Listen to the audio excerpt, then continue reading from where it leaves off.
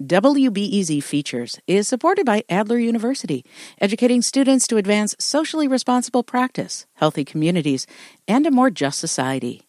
With degrees in psychology, counseling, public policy, and leadership. Adler.edu. Chicago's Board of Education voted yesterday to continue having police officers stationed in schools. The vote came at the end of a long day, at the end of a long summer full of debate and protest demanding an end to the program. Sarah Karp is here to tell us what happened. Good morning, Sarah. Good morning. So, Sarah, what happened yesterday? So youth activists spent the day outside Chicago Public Schools downtown headquarters. They've spent the last 2 months holding protests, some of them in front of the houses of board members. And several aldermen came to address the board, most of them urging them to remove police. But in the end, the break of the vote was 4 people voted to keep the contract and 2 voted not to, and 1 abstained.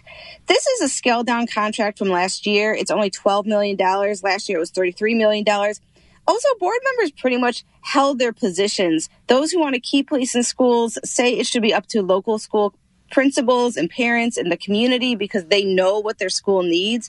Dwayne Trust says it's really a conundrum that parents in his community face. Would they want an officer in the school? No, they don't. Honestly, they really don't. But however, by necessity. So what he's saying is that while parents don't want police in schools, generally they want it to feel safe, and they don't feel safe if the police aren't in schools.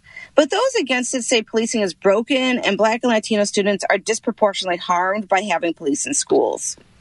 Some local school councils voted to remove the school police officers, but members voted to keep the police officers in 55 schools. Were Board of Ed members satisfied with this outcome? Some were. As I said before, not just Board of Education members, but also Mayor Lori Lightfoot and Janice Jackson, who's the head of Chicago Public Schools, say schools should get to decide. But the 2 board members that voted against the contract with the police department said the way the LSCs voted actually shows the problem with having this be a local decision. All but 2 of the 17 schools that voted to remove police are majority Latino or are diverse with a significant white population. Board members pointed out that a lot of schools left with police have mostly Black students, and a lot of them have a lot of students with special needs.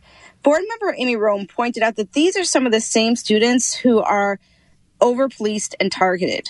While LSC involvement is critical, it does not take a necessary whole system view of what's an issue of justice and a civil rights issue.